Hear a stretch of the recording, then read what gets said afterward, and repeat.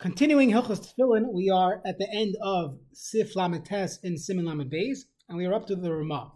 The Ramah, again, we're talking about the Battim of the Tefillin Sharash and the Tefillin Shayad, and we learned that they have to be square.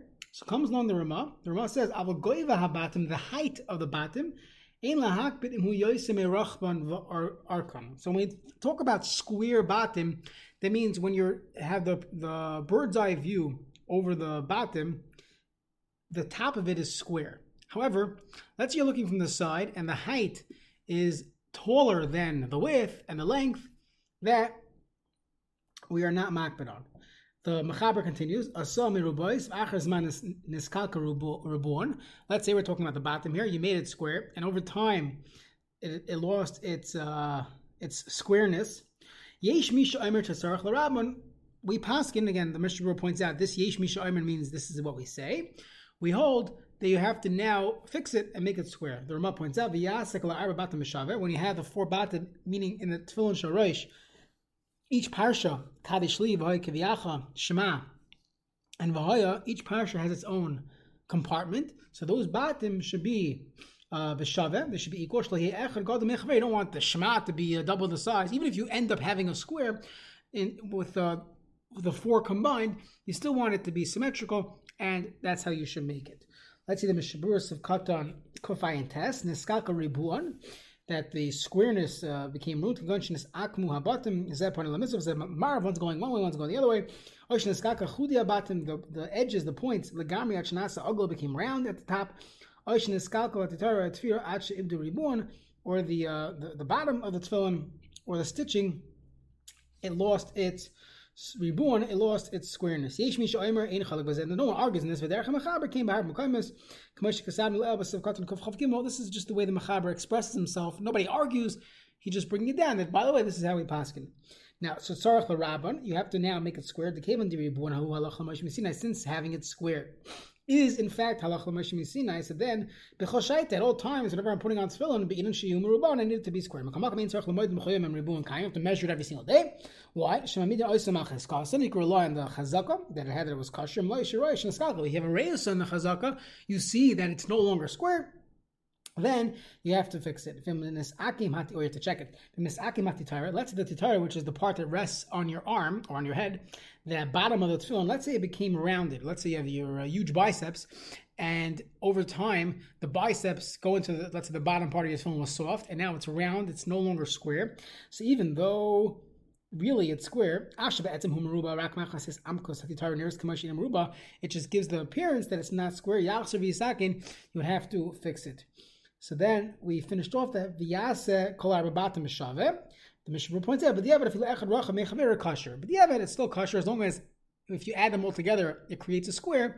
But lechatchila, we should have each of the four batim of the tefillin sharash should be symmetrical, should have the same size. Okay. Shulchan Aruch Sif Mem. Ar habatim, the leather of the batim, mitzvah la'asoy shachar. The mitzvah is to make it black. To paint it black. Now, charetz should be in bias the bias. In between the four batim of the tefillin sharash, you have groove.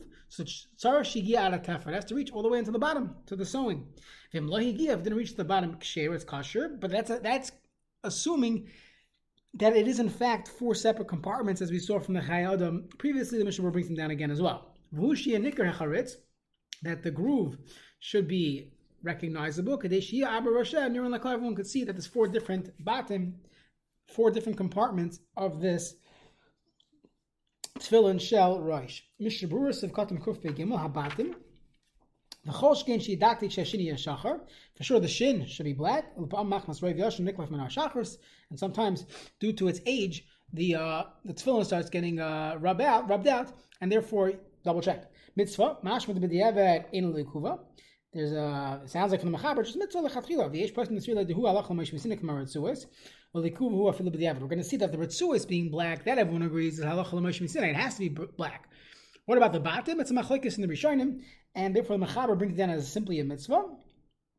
And however, the Mishnah brings down many achronim b'agra mashmashum mitzadikin la'alacha chem b'shulis Yaakov v'chem mashmal l'Rabba v'shar kansadol diyesh l'hachmer, that we should be machmer and hold that it's ma'akiv im loy v'makam d'lo ershi yesh lismach This Battim, it's a son. Of course, you'd be makel if you don't have another choice. But l'chayra, this is me'akev. Shachar black, v'shachar tavios shia b'tzeva shachar shiva mamash klar. You don't want a ink that has its own body, so to say. You want it to just be ink giving chazusa, just giving color. They use a glance that you can't peel it off. It's not an independent thing. And if you start peeling it off, you can peel it slowly. In our time, they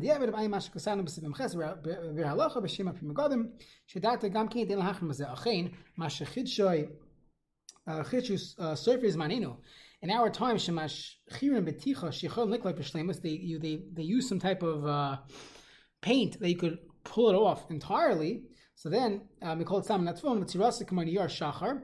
Looks like a black paper. Zeu pasul. That's pasul. That's found in the Nishmas Adam talks about it. When we talk about Ritzuas, hopefully we'll get into the question of, in recent years, many of the cheaper Ritzuas, the black ink, you could literally pull the entire black ink in one shot off of the tefillin, in one swoosh, and l'chayra, it's pasul. And many Rabbanim and Flatbush have been screaming about this, that people are wearing pasul tefillin, as you see from our Mishnah. We'll discuss it in Mirza Shem in Sif Memches. Okay, Siman Sif Katan Kuf Pevav, Siman Lama Gimel, the Mishabur says Sif Dal Ba'agav Ayin Shem Mishabur, the Haramah Ka'azul L'Shidus M'cha Bracha, Du Rak Mitzvah Amma, Fima Shekasana Ba'ois Kuf Pedal, Yish La'ayim is if it is in fact B'diavad. Now, V'hu Sheyiyah, at the very least, it should be Nicker, meaning when we have the Dalid Battim of the Tefillin Shel Rosh, it should be Nicker. That is 4 separate compartments. Avos Srita Rishim Ba'am, but a scratch or a mark, Loi Mahani Klau, that doesn't work. It has to be separate, and you have to be able to see it.